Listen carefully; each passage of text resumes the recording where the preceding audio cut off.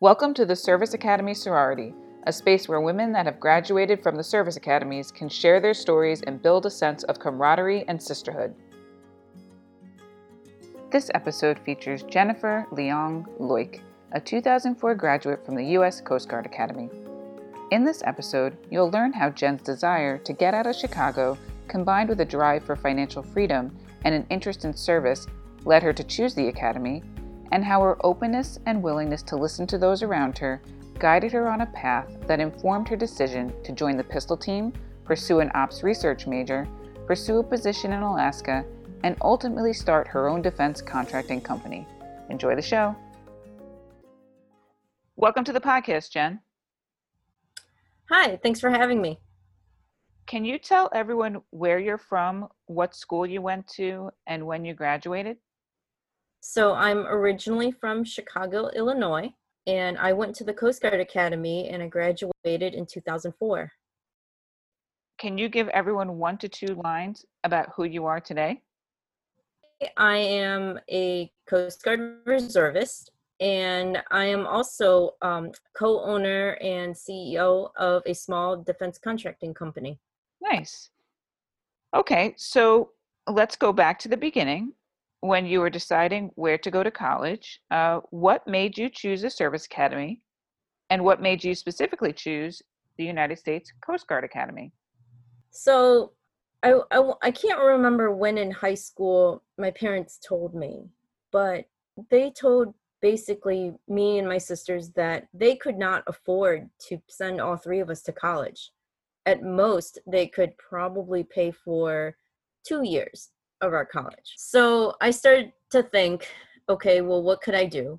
At the time, being a teenager and all, I really, really wanted to do things my way. And I knew that if my parents paid for even 2 years of the college, they still have control over what I do or don't do, because they're paying for it.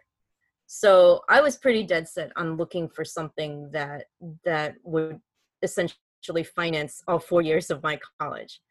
And so at a career fair at a local high school, um, there was a military section there. And I kind of just walked through that entire section and grabbed the brochures to all of the services. And I get to the end, which is where the Coast Guard section was. And I thought, hey, this is different. This is kind of a different, it looked like a very different setup. And I started to talk to the recruiter over there, and he told us about the missions and what they do in search and rescue. And that was pretty exciting because at the time I was a lifeguard. And so, I was so proud of everything that I did to become a lifeguard. I thought, wow, you can save people for a living. That's kind of cool. So I talked to the recruiter for quite some time about, how awesome that stuff is. And he kind of looked at me and he said, you sound kind of smart.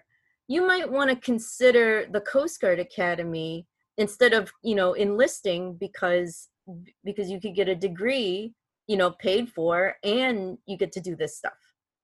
And I'd never heard of that before. And so I just took every single brochure and flyer he had, and I took it home. And so when I got home, I dumped all of those flyers and brochures on my bedroom floor, and eventually ended up throwing away all of it, with the exception of everything that was about the Coast Guard. So I kind of sifted through all of that, and I decided my junior year in high school that I'm going to do everything I can to get into the Coast Guard Academy. So tell me a little bit more about that. Because you went over to an area with all the military stuff. So what was it about the Coast Guard specifically that seemed so different to you? Understanding my mindset at the time, right? I'm a newly minted lifeguard, and I was really proud of how I became a really strong swimmer and passed the rigorous Chicago Park District hurdles that you had to get through to become a lifeguard. It was pretty tough. It was the only thing that they had over there that I could kind of resonate with. I had a hard time kind of connecting with the DoD services because, I mean, going to war and fighting, great battles wasn't anything that I could relate to at the time. I remember looking at kind of the display, and I saw a lot of like environmental stuff, like with animals and things like that. And because we work very closely with Fish and Wildlife, especially with the oil spills. We're kind of in the news about that a lot. But at the time, I didn't really know, but I did know that at the time, one of my favorite classes in high school was marine biology. In fact, I was accepted into a kind of like an honors program at the Shedd Aquarium in Chicago at that time. And so I was really into marine life and marine biology and all that stuff. So I thought that, hey, the search and rescue stuff is really cool. They have a marine science major, whatever that was. I didn't even know at the time what that was about. It kind of sounded like marine biology. So I thought, this is perfect. This is for me, like this is what I want to do. Yeah. And so I kind of, I looked through all that stuff and I told my parents, and my dad probably said the funniest thing when I told him that I wanted to apply to the academy. And he looked at me and goes, "You do realize that that is a military service, and you don't like people telling you what to do. So, so you might want to think about that." Yeah. Oh, well, okay. So did you even consider the other academies? I didn't even know they existed at the time. Wow. I was so hyper focused on the Coast Guard. I guess I had heard, that maybe they had one, but I didn't really investigate because I was so sure that what the Coast Guard did was what I wanted to do. Yeah. Yeah. It really sounds like it checked all the boxes for you. And it was as free education. It resonated with you, except for that one minor thing that your dad pointed out that you would be in a military system. So how did you rectify that in your head when you found out that it was like military and you don't like being told what to do? So I didn't really make the connection because the only other person in my family that was in the military was my grandfather, and he was in the Army Air Corps during World War II. And unfortunately, he passed away when I was 6, so I never got to talk to him about the military. And I grew up as a second generation Chinese immigrants. My grandparents came to the country, and then my dad was born in Chicago, and my mom was born in Cuba. And so we kind of we're not really from here, so that rich American history and military is just not really in our family. I mean, I used to say that I was the first in my family to join the military by choice. So I was kind of just jumping in. And I guess I was just so enamored with the idea that here's my chance to leave Chicago and to be on my own financially, and just everything. I get to make my own decisions and do what I'd like to do with my with where I'm going with my life, that I just didn't pay attention to that, to what my dad was saying. Yeah. So did you go and visit the Coast Guard Academy? I did not. In fact, I was flat out rejected by the AIM program. Okay, so the AIM program is that summer seminar where you go and you get kind of like a taste of the Coast Guard Academy. Correct. Okay. Correct. Okay, so you got rejected by that. Did you try to do your own visit there, or? No, I mean, my parents didn't have the money to fly out there. The only way we could have done it was if I got accepted to AIM, and I didn't get accepted.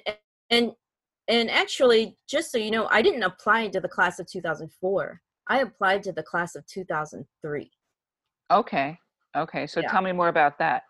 So that was the year that I applied for, and I was outright rejected that year. And I kind of knew, I mean, I knew that I got a sense from the interview that I was not somebody that they had really wanted. And because during that interview, I I think I was interviewed by an auxiliarist, and I'm not quite sure. But I remember they were asking me questions of, what do core values mean to you? What does honor mean to you? And I'm like, those are not things that we talk about at home, and those are not things that a normal high school student talks about from in inner city Chicago. So I had a hard time answering those questions because I'd never thought about it. And it wasn't until I started, afterwards, all these big words that they were asking, I started looking them up in the dictionary because, and at the time we didn't have Google, so I couldn't Google it. But I started to realize, I'm like, wow, I really don't know anything. And so I kind of knew that, because I couldn't answer those questions, maybe I wasn't gonna get in. I also remember at the end of that interview, this was probably the most hurtful thing that had happened. Was during that interview, towards the end, the lady that was interviewing me, she said to me, she's like, well, you do know that the academy is hard. A career as an officer is very hard. It's an up or out system, and you do understand that you have to compete, and that's the only way you're going to make it, right? And I said, I didn't really know what to say to that, but I felt like she was trying to intimidate me, to keep from, pressing forward with it. And I remember hanging up from that call and thinking, wow, what did I do? I had good grades. I had like a 4.1 GPA. I was doing really good. So I kind of thought, maybe like I had a good shot. But the way that this interviewer spoke to me was just not very convincing. So who knows what she wrote in my application, my 2003 Yeah. application. That's Um, crazy. Like, that's crazy. I'm wondering what you've made of that since then. What do you think that was about? you know what? I don't really know. But one thing I know for sure is that I would love to get my hands on that 2003 rejection letter and hang it right next to my retirement letter Yeah. when I, Yeah. when I finally retire. Yeah. That's Yeah. something that, every time I think about that time, she can say what she will on my application, but I found a way in, Yeah. and I retired. So, Yeah. Yeah. you know, Uh, but that's so tough because at the time you walked away from that interview really internalizing that you had done something wrong and that you're not good enough somehow to get in. So you got rejected that first year. So what did you decide to do and why did you decide to keep pursuing it? Like what was that about for you?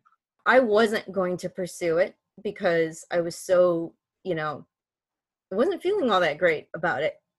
Um, but what happened was that after I got that rejection letter, about a month or two later, I get this other letter from a place called the Naval Academy Preparatory School, NAPS. Mm. And it said, congratulations, you've been accepted to the Naval Academy Prep School. And I was super confused because I did not apply to the Naval Academy. Huh. Yeah. And so I showed it to my parents, and they said, well, it looks like your first year of college is paid for according to this. We might want to call them and find out what this is about. So we called the phone number to the admissions in there, and sure enough, I had was accepted to NAPS, and they explained that if you go to NAPS for a year, you make it through NAPS, you go to the academy, to the Coast Guard Academy in the next year. And I'm not quite sure if this is really how it worked, but this is how it sounded to me, that I was qualified for that class. They just didn't have enough room. But they didn't want to lose us completely. The 50 or so Coast Guard 2003 applicants that they wanted, I think there were about 50 of us. They wanted us, but they didn't have room, so they're going to send us to NAPS so that we can, I guess, get smart on the things that we're a little bit deficient on, and then we'd be ready for the academy the following year. So I thought, wow, this is kind of like getting in, because I thought, well, if I'm going through here, it should be no problem to get through the Coast Guard, to get to the Coast Guard Academy, right? Mm-hmm. So I thought, wow, we'll take it. Interesting. So it didn't deter you at all that it would be an additional year? No. Okay. Because like I said, one track mind, right? I was all about leaving, jumping feet first and asking questions later. I really wanted to leave Chicago. Yeah. Okay, so you got into NAPS, obviously, and so you went to NAPS. That was the decision. So how was that for you? Because we still had this thing up in the air of how you were going to respond to the military. So now I want to know, how did you respond to the military? So I went to NAPS. Now, because I didn't have anybody kind of mentoring me through this, or anything to read about, I had no idea what I was getting into. The one big shocker to me was that we report to NAPS, and the first thing I'm being told I have to do is run 1.5 miles. Now, I have never ran that far in my entire life. The first time I ran 1.5 miles was at NAPS. Oh my goodness. Oh, so how'd it go? I don't even remember the time. It was horrible. It was a horrible time. And I felt like I was going to die. Apparently you take your PFE the first, like, once when you get there, and then you take it at the end of INDOC. And then you do it every semester or trimester or whatever you do over there. But that was the biggest shocker to me, because I was, like I said, not well versed in military academies, but I thought I was going to the Coast Guard Academy. So I trained so hard in the water. I swam so hard, and I got my times down like to the T in the pool. Yeah. But no one told me I needed to run. Oh my goodness, that is so funny looking back. I mean, I'm sure it was horrible, and I apologize, but like I could just hear your mind as a teenager being like, yeah, the Coast Guard Academy, I should learn how to swim really well. That makes sense, but it's a military academy, so that's just, oh my goodness. What a shock. Yep. What a shock. Yep. And I was, the push-ups and the sit-ups, that was expected, so I worked on those. That's still not easy for me.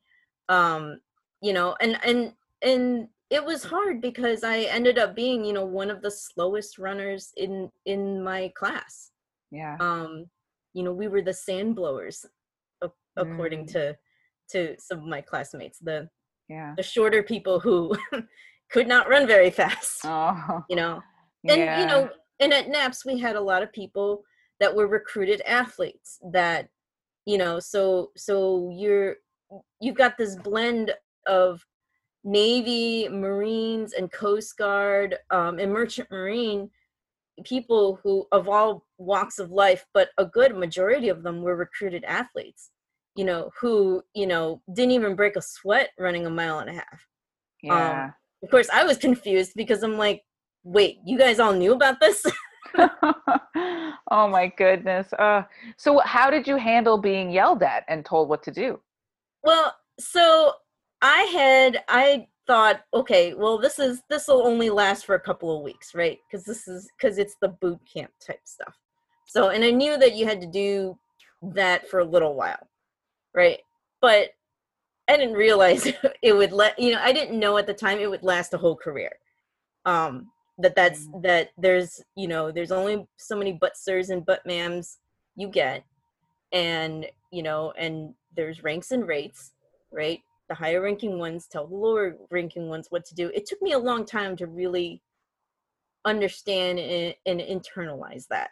So my dad was on point. He knew me so well. Oh my goodness. What a shock. It just seems like the whole thing was such a shock to you.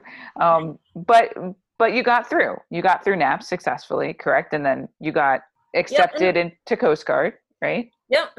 And I'd have to say I still credit NAPS to my ability today to kind of talk to the other services. Because when I got to NAPS, I didn't know that the Navy guys do things differently. The Marine Corps do things differently.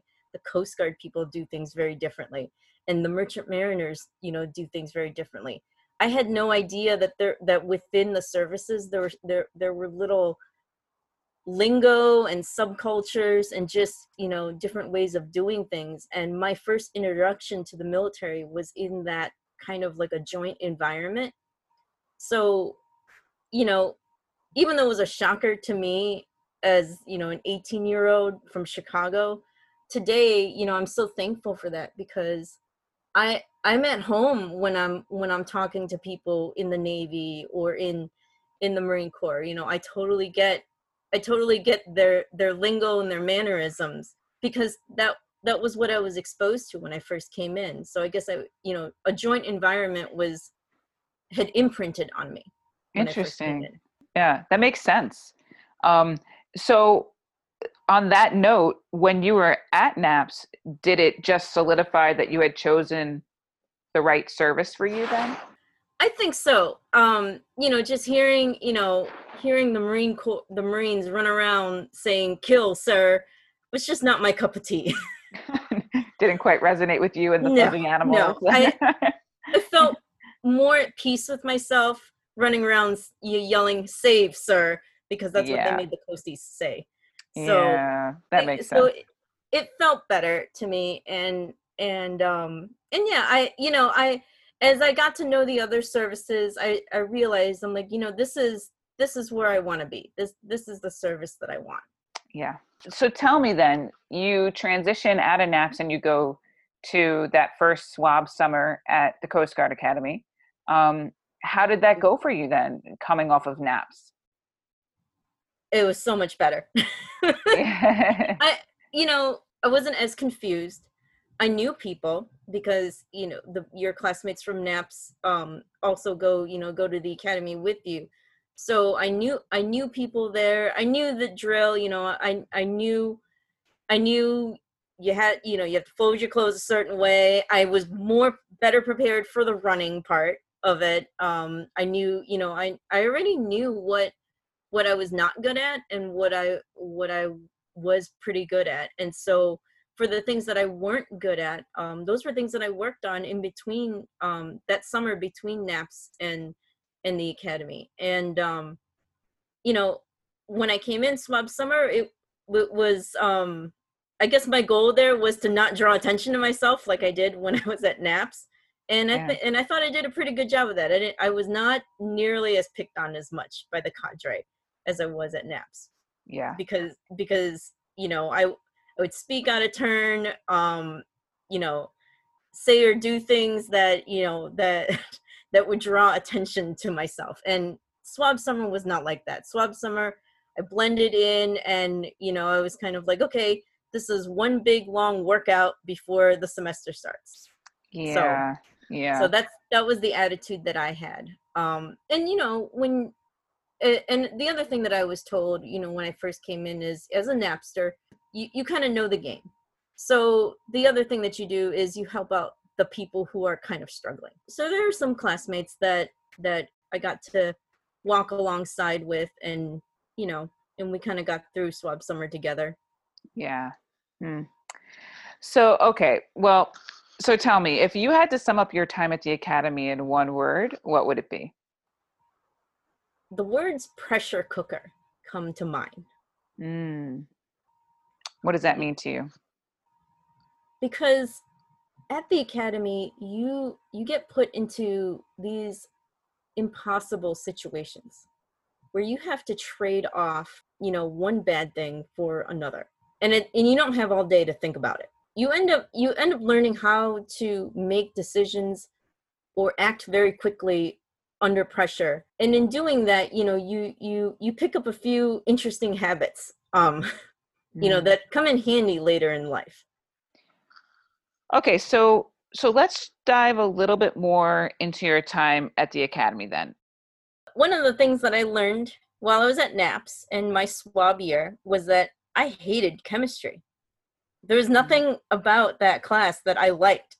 And the and at the Coast Guard Academy, the marine science majors took all the chemistry classes.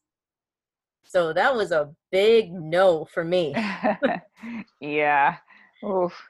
Yeah. So my fourth class year, um, I had you don't declare your major until your third class year, but I took that time to think about, okay, well, if I don't want to do chemistry, out of these 8 majors that we have, which one sounds the most appealing, right? Because at this point I was not going to leave after putting in all this effort to get in here. I am going to pick one of these 8 majors and I'm going to make it work. So the one major that caught my eye was mechanical engineering, because I thought that was kind of cool. The mechanical engineers got to tinker with things, and they got to build things, which I always thought it was cool. And so I had all the paperwork filled out, and I thought, oh, okay, I'm going to be a mechanical engineer because that sounds really interesting. And what happened was that I was in my Calculus 2 class, and the teacher at the time, the lieutenant that was teaching the class, he called me up and he says, hey, he's like, I really think you ought to think about becoming an ops research major. And I said, and I thought, I'm like, I don't even know what that is. Like, and he says, you do really great with math, and it's an applied mathematics major. I think you'd really like it, and I think that you'd be really good at it. And I kind of hemmed and hawed about it. And, I'm like, well, thanks, sir. But, I think I'm going to go mechie. And then he looked at me and he says, he says, look, you sleep in my class every day and you ace all the exams. To be quite honest, to make your life easier here at the academy, you might want to consider majoring in something that you're really good at naturally.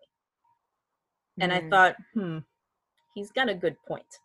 So he had a good point, and I ended up going ops research, once again, not really knowing what it's about, but it felt right. Interesting. Right time. He came in at the right time to give Yeah. you guidance. So interesting. Okay. So what was the goal then? Like if you graduated with that degree, was the goal then to just go active duty? What was the tentative plan at least? As I started to get into the major and I started to learn more about what ops research and computer analysis was about, I really got excited about it, because outside of the military, people were solving amazingly hard problems with ops research. That was so exciting to me, because I now saw I can solve hard problems for the Coast Guard while I'm at active duty. And then after, when I leave active duty, I can still solve hard problems, you Mm. know, whether it's in healthcare, transportation, logistics, you name it. And so I saw the applicability of ops research across a variety of career fields, that I started to get really excited about it. So I really clung on to that major, and I started to just learn about what an ops research analyst is and what they do. And I was proud to be a math geek at that point. Um, Mm. at the time, there were only 2 women in the group. It was a really small major, so there were about 21 of us, and two Wow. women in the major. Crazy. Oh, well. All right. Well, before we dive into what you actually ended up doing, let's go back for a second and let's talk about some of the major highlights you had while at the academy. What are some of the most memorable highlights for you? One of the best times that I had there was shooting on the pistol team. I loved every minute of being on the pistol team. The shooters that were on there, my coaches were awesome, and that was a sport that I had no idea I was good at. Because I think a NAPS classmate dared me to try out with her, and we did, Hmm. and we both made the team.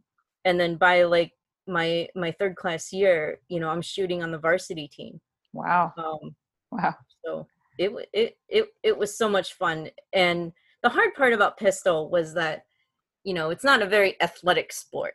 So you still have to pass your PFE. So what I did was, because pistol was shot in the winter, I ran cross country with the cross country team on like their B or C team, like the non-competing runners. Mm. And I just did the cross country workouts with the cross country team, which is great because it got me off base. I improved my mile and a half time, and I stayed in shape, and then I was ready to jump back into pistol season, when it was ready. And then after that season was over, I think I continued to run and work out with the with the non-competing cross country team, and did it all over again the next year. So Wow. it's kind of nice. Yeah. Yeah. So, okay, so that was a big highlight for you. It sounds like you found your groove with the pistol team, especially. So, what else? What were some other highlights for you? Um, I would hang out with some of the restricted cadets, and we would play mahjong. And mahjong is a Chinese tile game. It's kind of like gin rummy, but it's a game that my family and I would play all the time at home. And I brought a set to the academy. I knew that not many people knew how to play, but I figured I could teach them. And I found my most willing audience were the restricted cadets. So, because they didn't have anywhere to go. Oh my But goodness. Yeah. so we played a lot, and I loved it because it was a taste of home for me. I got to teach my friends how to play. And I got to make friends with some with the restricted cadets, and some of them are my friends today. Uh, So and we may or may not have had a little, had a little bit of our cadet money on the table, yeah. which made it a little bit more fun. But what was funny about that was that the OODs, and the ACDO, they had no idea that we were it was a gambling game. If you knew what it was, you would recognize that, and I probably would have ended up on, in the restricted cadet formation had they known. But to them, it looks like this really weird Chinese game, that Oh. we'll just leave these guys alone. But because it Uh, wasn't poker, and it wasn't something that most people recognize. yeah. I find that so funny that you hijacked the restricted kids and you were like, we're playing, we're playing this game. But that's cool. That's awesome. Um, did your parents come and see you at all while you were at the academy? They did. They came out for Parents Weekend, and they didn't really know a lot about what we do, until my parents got there and saw me in uniform. They saw what was going on, and then it was just like endless pictures of everything. Mm, because yeah. they'd never seen this before. So it was like, look, there's an anchor. Can you stand next to that and take a picture? Yeah. I mean, it was interesting. When every time my parents came up, it was always interesting. Yeah. Yeah. All right. Well, so why don't you tell me some of the lowlights of your time at the academy? So even though I was pretty good at math, I did fail a math class, and that was probability theory. With an F in that class, that dragged my GPA down to a point where you had to be on academic probation. And if you're on academic probation, you're not traveling with any sports teams. So there Mm, goes my pistol, my pistol trips to the other service academies and to MIT and to all the other places we used to go to. But I found some comfort in knowing that two of my other pistol teammates also failed the same class. So the coach wasn't happy because he's got 3 of his best shooters out. But at the same time, it was kind of like, okay, we're all in this together. Yeah. Not just me. Yeah. Another, I was never a victim of sexual harassment or abuse, but I'd have to say that I wish I could say I didn't know anybody that was, but I did. And I do feel that I could have done something, but I didn't. Because, you're kind of afraid because, you don't want to get them in trouble. You don't want to get, you don't want to get anybody in trouble, and you yourself don't want to get in trouble. So it was one of those decisions that you make at the time. Is it worth it? And looking back, I kind of wish I stepped in when I saw an opportunity to. Yeah, it's so tough when you're that age and you're in survival mode, because you really, to bring more attention to yourself, and then all the unknowns that go with reporting someone and then potentially getting labeled a certain way. It's just, it's tough, but I get it, Yeah. Kind of wish you could have stepped in. Yeah. Was there anything else you wanted to share about lowlights at the academy? So I failed the rules of the road exam 8 times, and I knew that it was a graduation requirement. And by the time I passed, everybody had already gotten their summer assignments. So by the time I passed, I only got to pick what was left. And what was left was the Cutter Spar in Alaska. And that turned out to be a huge blessing in disguise, because I know not many people wanted to go to Alaska at the time, but I took it because I didn't have any choice. So but that ended up being a life-changing tour because I'd never been to Alaska before, and I absolutely fell in love with the state. Like, I loved everything about that summer, and I loved it so much that I put any cutter in Alaska as my number 1 choice. Wow. To bill at night. Huh. See that's crazy. That's so crazy to me, because it's like, here it is, this low light, this hardship, yet it led to, it sounds like, one of the most memorable experiences you had at the academy. Yeah. Alaska is usually low on the list for people, but it was number 1 on my list. And, obviously, that's how I ended up there for my first tour, was because I put in for an engineering billet up there. Crazy. Oh my goodness. I love hearing stories like that, because it's all about, like, trusting the process. Sometimes, you don't understand why some of these things happen, but man, oh man, that's crazy that you fell in love with it so much. And you're right, you probably would have never gone there. So, so cool. All right. Well, so tell me now, let's dive a little bit into your life post graduation. So, it sounds like this trip to Alaska really had an impact on you, and it gave you a little clarity, it sounds like, on what you wanted to do post graduation. So tell me how things unfolded for you. So I basically, Alaska was at the top of my list. And I think that after struggling so much with nautical science, I kind of felt like ship driving just wasn't for me. So I did not want, at the time you could only be a deck watch officer or an engineer officer in training. And then only a very few select cadets were going to go directly to a school, aviation school or flight school, or to a at the time they were called marine safety offices, I think, but they're now called sectors. Everybody had to go afloat was the name of the game at the time. And so I figured, well, if I'm going to go afloat, I don't like driving ships, but I do like fixing things. And there's some math related to that. So I'm going to go engineering. So I asked for an engineering billet in Alaska. And so I landed on the oldest cutter in the fleet. It was the Storrs out of Kodiak, Alaska. So Kodiak is an island in Alaska, if you're not familiar with that. And that was where I went first tour. How did it go? How did you like it? So being an engineer on the oldest ship in the Coast Guard was just A so lot of work. fascinating. And it was a lot of work. With most other ships, right? Things break, you order parts, and they show up at some point, and everything's good, right? You put it in, you fix it, you update the logs, all that stuff.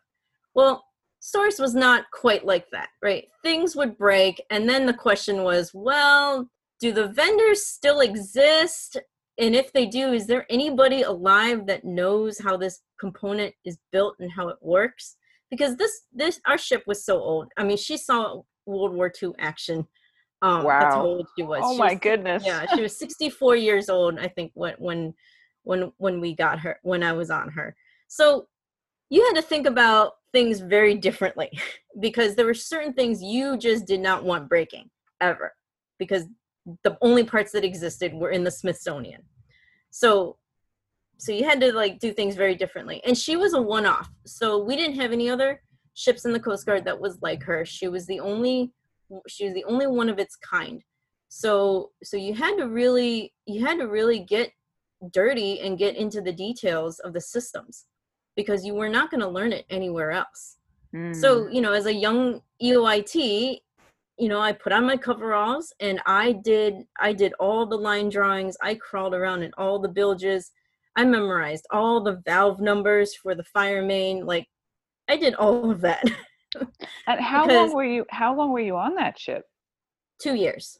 Wow. Okay. 2 years.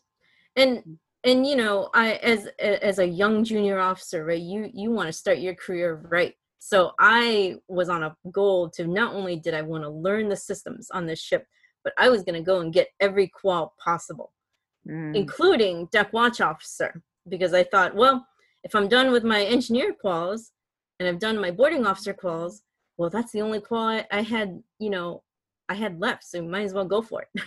And I Yeah. never got it because I didn't have enough underway time after, in the end of 2 years. But I think I went and set out and got every single qual I could on that Wow. ship. Huh.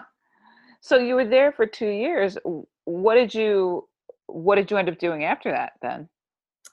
So after 2 years, because of my experience with old ships, I was sent to a unit in Baltimore, Maryland, that was on the Coast Guard yard, and our mission was to figure out how to maintain the service life of our 210s and our 110s and our 270s, and which are our medium endurance cutters, and the 110s are patrol boats.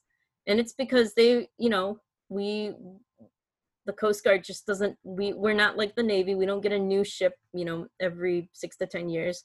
We kind of make do with the ones that we've got, and we try to, we try to squeeze more life out of them. And so this was one of the units that did that. And so we were in the business of configuration management, dry dock, managing dry dock projects, and just, overall just trying to figure out how to solve some really big engineering problems on the ships.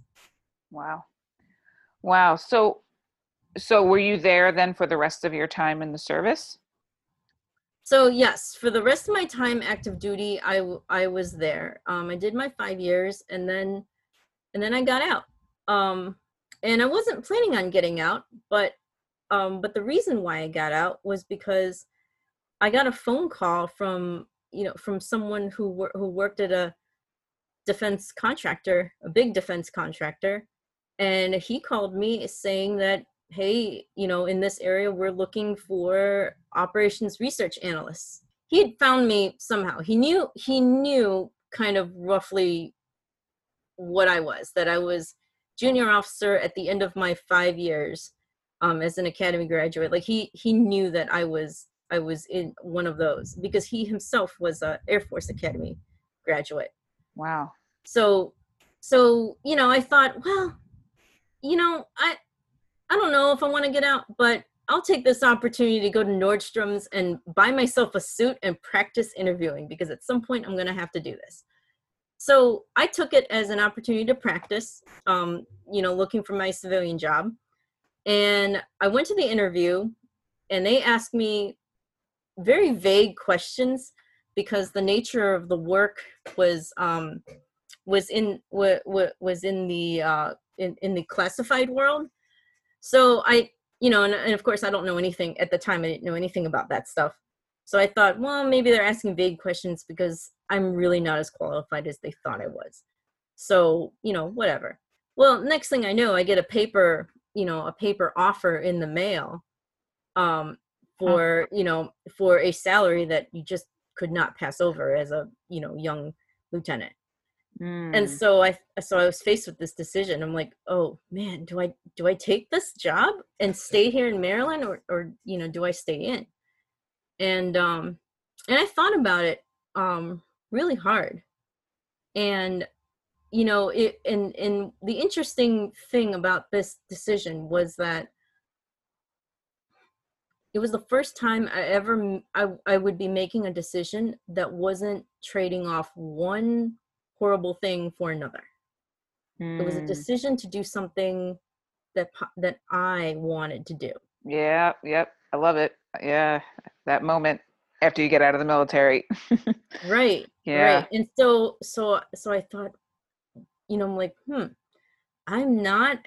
I will not be at the mercy of the detailers on telling me where I'm going and what job I'm going to be doing. I get to take this job and do something that I actually went to school for, which was operations research. Yeah. So I accepted the offer, and I accepted the offer, and I ended up, getting a house here in Maryland, and I've stayed since then. Wow. So how long did you work for that company? I worked for them for about 8 years. Okay. And then, because you said at the beginning that you started your own company, right? I did. And so I worked for that company for 8 years. I'm very thankful for the experience and the people that I've met there. But this goes back to what my dad says, right? You don't like people telling you what to do. And that became apparent to me as I was trying to promote and grow, and take care of my people on my team with this company. I had these company policies that I had to follow. I really didn't have a say in what we pay them, and how they're compensated, and how to do their performance reviews, because big companies have big policies that you have to follow. And so I had thought about the idea of starting my own company, and I want to say in 2014 I took a class called Project Opportunity here in Maryland, where it was Small Business 101 for veterans. And so, while I was working for them at night, I would take these classes, and I thought, what is this like? What does owning and running your company, what does it smell like? And so I took it was a 10-week course, and I took it, and I realized this is not for me. I don't like selling. I don't like talking about myself. I don't like promoting. I don't like any of that stuff. Right. I like crunching numbers. I like digging through data, and I like doing that stuff. But I like training people, and I like taking care of people. But when you have a business, at some point, some money has to come in, and there has to be somebody performing that function. And I realized that was not for me. So in 2014, I realized, okay, I've learned about what it takes, and it's not for me. So I kind of shelved the idea for a while, and I went back to doing what I was doing with the company that I was working with. And in that time, I was working with someone who had worked with me at the large company, but she herself went and started working for another small company. And for about, I want to say, for about 5 out of the 8 years that I was there, at this company, her and I had worked together on and off. And one day we just decided, we looked around, and we're like, you know, if we ran the show, we would be servicing our customers much differently. And Mm, at that point, I realized I had just found my co-founder. wow. Yeah, That's because awesome. she was good at all of the things that I was not good at, Yeah. and I was good at all the things that she did not want to do. Yeah, but it's smart. That's so smart because a lot of people don't realize that, when you have your own business, like you have to do all of it. So finding that good complement is key to success. So that's awesome that you just like it clicked for you. Amazing. Yep. Yeah. Yep. And so during that time we took about, we were both working for our respective companies for, for a good year or so before we officially, turned in our notices and Yeah. started working for ourselves. And that was when, you do the math and you figure out, well, what's your break even? And when we realized that hey, we can support ourselves, well, that's when we both took the plunge, and that Yeah. was in 2016. And that's what um you're doing today with that company. yes, Oh my yes. gosh. Amazing. That's amazing. Your life, um, it's just crazy. Like from getting that random letter in the mail and then getting like, a job offer in the mail and it's just going to Alaska because you failed that exam 8 times. It's just I love all the threads that weave together to get you to where you are today. It's pretty incredible. Yeah, and it's funny, the other funny thing about starting a business is that I highly recommend not doing this while you're in the middle of Naval War College and having a baby at the same time. Oh my That, goodness. no, I don't recommend that, if you Yeah. can avoid it. But that was quite interesting. I can only imagine. And you are actually still in the reserves as well, correct? Yes, yes, I Okay. am. Okay. So then what's next for you? So you have a baby, which your baby is now how old? He's 2. Oh my goodness. Oh, so he's still little. So you have a 2-year old. You have your own business. Yep. Um, so what's next?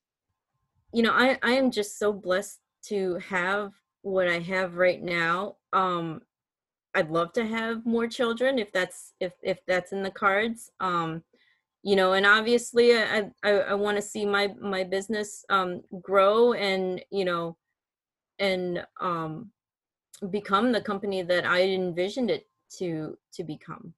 Yeah. um that's kind of where we're at right now. And um just give like what exactly does the company do? so we're a defense contractor. We do systems engineering and analytics.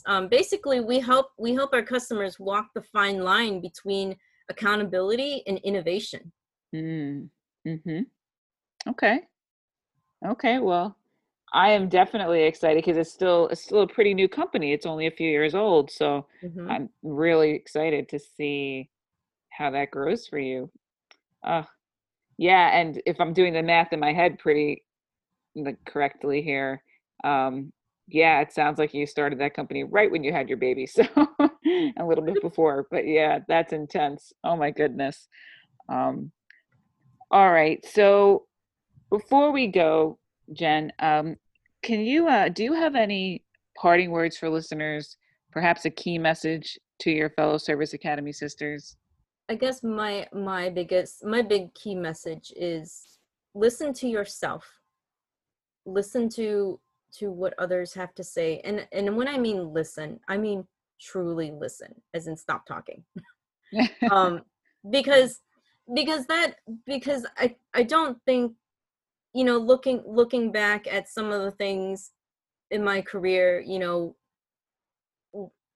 the lieutenant that told me about ops research, right? Had I not truly listened to him, I would not have been where I was, right? With that major. I wouldn't have given it a chance. You know, some of my classmates during that time, when they were saying that things were wrong or something was not right, you know, like I said, there were times where looking back, I wish I would have listened more. You know, because things, some of my classmates did not end up being classmates anymore. They were kicked out, or they voluntarily left. Yeah. You know, sometimes I wonder if I could do more, if I could have done more. Yeah. Little survival guilt there. Interesting. It's interesting. You're saying listen, and it's like I think about how that interplays with how you don't like to be told what to do. But it's true when you listen to your story. It's like, while you don't like to be told what to do, you do listen when people Right. tell you things. So that's just Right. really interesting, huh? Right. Yeah, and you know, while I don't like being told the how, the perspectives are very much welcomed. yeah, And yeah, I think that I think we as women, you know, in the service, I think that that's one thing that we can definitely help with, right? Is listen and help and bring and listen to those different perspectives yeah, that you didn't even know were there. yeah, yeah. Beautifully stated and very true. um, so how do you currently feel about your decision to attend the United States Coast Guard Academy, Jen? I'm glad I did it. As haphazard as it was when I came in, you know, I'm so glad I did it. It definitely changed my life. I would still probably be home in Chicago today if I had not taken that bold step of stepping into this world, you know, this military world that I knew nothing about. Yeah. Even though I didn't know anything about it, I was all in You and hoping for the listened. best. You listened to that recruiter. You did. You Yeah. listened to what he had to say. I love it. I just love how everything came full circle for you. It's just awesome. Well, all right. Before we go, what's one random fun fact about you, Jen? Well, I guess random fun fact, I am a licensed amateur radio operator. My call sign is N9LRM, if there are any amateur radio operators out there. That's I don't awesome. I don't currently have a station up and running, but I have been licensed since I was 9. Wow. Yeah. I learned Morse code and antenna theory when I was 9 with my dad. And I took the test and I passed, and it's just one of those things that I keep renewing my license every year because it's kind of cool. That is really cool. Huh. Yeah. Interesting. All right. And where can people reach you? You can find me on LinkedIn. I've got a Twitter handle, and I'm on Facebook. Probably best way to reach me. Okay. And I will include all of those links in the show notes for people. And that's it, Jen. I really appreciate you sharing your story with the rest of the Service Academy sorority. Thank you. Thanks for listening, and don't forget to visit the Service Academy sorority website to see photos, comprehensive show notes, and contact information for each guest. You can also find us on Facebook, Instagram, Twitter, and LinkedIn. In addition, if you enjoy what you heard here today, don't forget to subscribe to the podcast and leave us a review. And if you'd like to be featured on an upcoming episode, please feel free to submit your contact information on our website at www.serviceacademysorority.com.